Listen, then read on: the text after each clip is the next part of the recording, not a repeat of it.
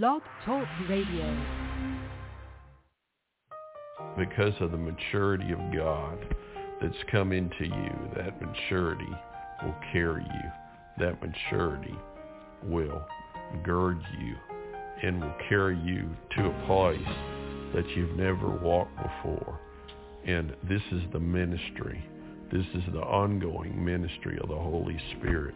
For the Scripture says, for all who are led by the Spirit of God, they are the sons of God. This is Pastor Brad Morgan. It's good being with you today, and I want to continue my teaching on the Holy Spirit. And I'm so grateful for the Spirit of God. In the Old Testament, the Holy Spirit just came on the prophet, the priest, and the king. And the Holy Spirit just came on people to do special things. But in the New Testament, the Holy Spirit is available to indwell us. And also the Holy Spirit is available to come upon us in power for service. And so I just began talking about this work of the Holy Spirit in the New Testament. John 7, verses 37 through 39, it says, on the last day, this great day of the feast, Jesus stood and cried out, saying, you know, some people think that Jesus never got loud, or they have a picture of Jesus that's not accurate, but it says he cried out. I believe he was loud because there was many people at this feast. If anyone thirsts, let him come to me and drink. He who believes in me, as the Scripture said, out of his heart will flow rivers of living water. Out of his, some translation says, out of his belly. Out of his innermost being will flow rivers. But this he spoke concerning the Spirit, whom those believing in him would receive, for the Holy Spirit was not yet given, because Jesus was not yet glorified. So he told them to go. He told them to go and wait for the promise of the Father, to wait in Jerusalem. And so this is actually what they did. They went and they waited. And in Luke 24, we see them actually doing this in verse 49. Behold, I send the promise of my Father upon you, but tarry in the city of Jerusalem until you are endued with power from on high, until you are endued with dunamis. Wait in the city. And he led them out as far as Bethany, and he lifted up his hands and blessed them. That is very powerful. You know, I never saw this aspect of the Holy Spirit, waiting on the Holy Spirit. He blessed them. He spoke a blessing. There is such a power in speaking a blessing over people. You know, we have the ability to bless. We have the ability to curse. But we can choose to bless people. We can even bless people if they've done us wrong. We can choose to bless with our mouth. Now it came to pass. Oh, I like that verse too. Now it came to pass. I want to tell you something. You might be walking through some stuff today. You might be walking through even some hard things. But I want to tell you something. The word of the Lord will come to pass, because God is true. Now it came to pass while he blessed them, that he was parted from them and carried up into heaven. And they worshipped him and returned to Jerusalem with great joy, and were continually in the temple praising and blessing God. So they already experienced joy. They already experienced joy from his presence, but they were waiting. They were waiting, and they were praising God, and they were blessing God. Now, Mark 16, verse 15, it says, go into all the world and preach the gospel to every creature. He who believes and is baptized will be saved, but he who does not believe will be condemned. And these signs will follow those who believe. In my name they will cast out demons. They will speak with new tongues. So he tells them, in the name of Jesus, you're going to have power. You're going to be able to cast out demons. You're going to be able to speak with new tongues. Now, some people take this part and say it's not part of the Bible, but I don't believe that. He says they'll speak with new tongues. They'll have a language from heaven. They will take up serpents, and if they drink anything deadly, it will by no means hurt them. Now, that doesn't mean we're supposed to handle snakes. It doesn't mean that.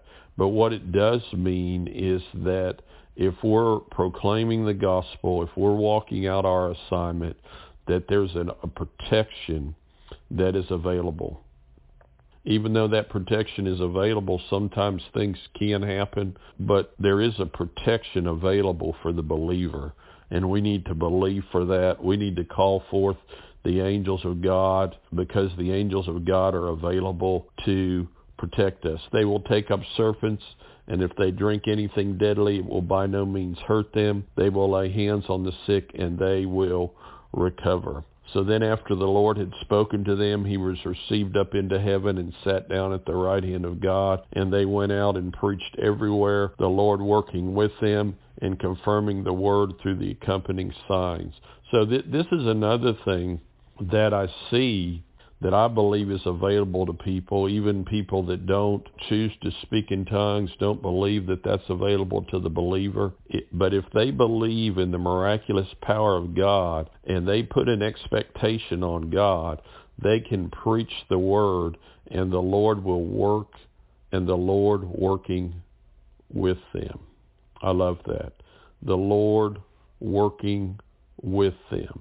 I went to Kenya a few months back, and when I was in Kenya in a meeting teaching pastors and leaders, and there was a young man that came into that meeting that I found out later on wasn't a believer, and I spoke a word over this young man, and through this word God touched him, God touched his body, and he made a commitment to the Lord to walk with the Lord. So the Lord was working with them. Boy, that's what I want. I want God to be working with me. You know, I want to find what God is doing, and I want to join what he's doing. Now, Matthew 28, verse 18, and Jesus came and spoke to them, saying, all authority has been given to me in heaven and on earth. Go therefore and make disciples of all the nations, baptizing them in the name of the Father, the Son, and the Holy Spirit, teaching them to observe all things that I've commanded you, and lo, I am with you always, even to the end of age. He said, I've given all authority. I want you to go out and preach the word. I want you to baptize, and then I want you to make disciples. And then we also see in John, the end of John, a very interesting story. John 20, now on the first day of the week, Mary Magdalene went into the tomb early while it was still dark and saw that the stone had been taken away from the tomb. Then she ran and came to Simon Peter and to the other disciples whom Jesus loved, and said to them, they have taken away the Lord out of the tomb, and we do not know where they have laid him. Peter therefore went out, and the other disciple, and were going to the tomb. So they both ran together. The other disciple outran Peter and came to the tomb first. And he, stooping down and looking in, saw the linen cloths lying there, yet he did not go in. Then Simon Peter came following him and went into the tomb, and he saw the linen clothes lying there, and the handkerchief that had been around his head not lying with the linen clothes, but folded together in a place by itself. Then the other disciple who came to the tomb first went in also, and he saw and believed. For as yet they did not know the scripture, that he must rise again from the dead. Then the disciples went away again to their own homes. Verse 19. Same chapter. Then the same day at evening, being the first day of the week, when the door was shut, where the disciples were assembled for fear of the Jews, Jesus came and stood in the midst and said to them, peace be with you. When he had said this, he showed them his hands and his side. Then the disciples were glad when they saw the Lord. So Jesus said to them again, peace to you. As the Father has sent me, I also send you. And when he had said this, he breathed on them and said to them, receive the Holy Spirit. So this is the time that they received the indwelling Spirit of God into their lives.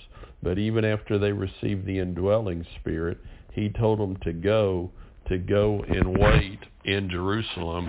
And as they waited in Jerusalem, they would receive power from on high. Now, another thing that's interesting about this, about the Holy Spirit, and we see this in John 21, begin to realize that the Lord had arisen and Jesus was fixing breakfast. John 21:12, Jesus said to them, "Come and eat breakfast." Yet none of the disciples dared ask him, "Who are you?" knowing that it was the Lord. Jesus then came and took the bread and gave it to them, and likewise the fish. This is now the third time Jesus showed himself to his disciples after he was raised from the dead.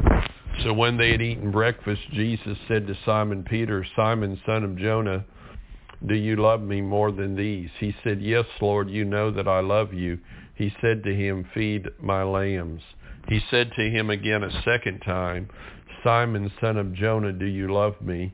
He said to him, "Yes, Lord, you know that I love you." He said to him, "Tend my sheep." Now, both the first two times he said, "Do you agape me? Do you agape me? Do you love me unconditionally?" And then the third time he said to him, the third time, "Simon, son of Jonah, do you love me?" And this is a phileo love. This is an affection, a brotherly affection, but it's not an unconditional love. So the third time he lowered the demands of the love. He didn't say, "Do you love me unconditionally? Do you love me no matter what happens?" But do you love me with a brotherly love, with a phileo love?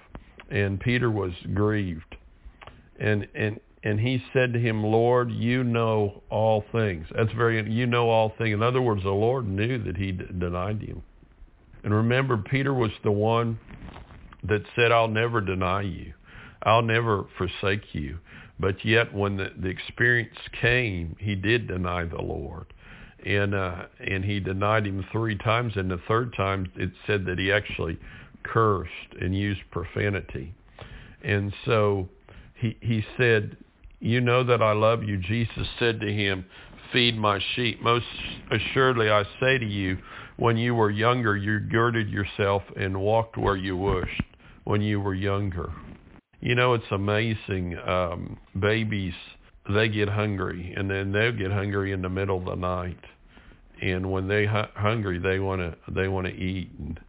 And then they get a little older, maybe get in their 1s, 2s, and maybe they can start walking some. And you got to watch what's on the floor, because if a baby's hungry, a baby will just put whatever on, big crayon on the floor, pick that crayon up and start eating it, because they're not able to know what's good and what's not good. And that's really the first stage of the Christian life. In the first stage, we'll just eat anything that comes our way, because we're so hungry, we'll just eat it, and we have no discernment. But then we come to the second stage, and the second stage is where we begin to realize that we need to be planted in a place. We needed to be planted in the church. We need to be planted in the house of the Lord, that we might flourish. But he said, when you were younger, you girded yourself and walked where you wished. But when you are old, you will stretch out your hands, and another will gird you and carry you where you do not wish. And now he was talking about how he was going to die. In other words, he was going to be martyred for the Lord. But there's another principle here, and this is the principle that as you mature, sometimes the Lord will ask you to do things that you don't want to do, and your flesh doesn't want to do. Your spirit always wants to obey God, but your flesh doesn't want to do it.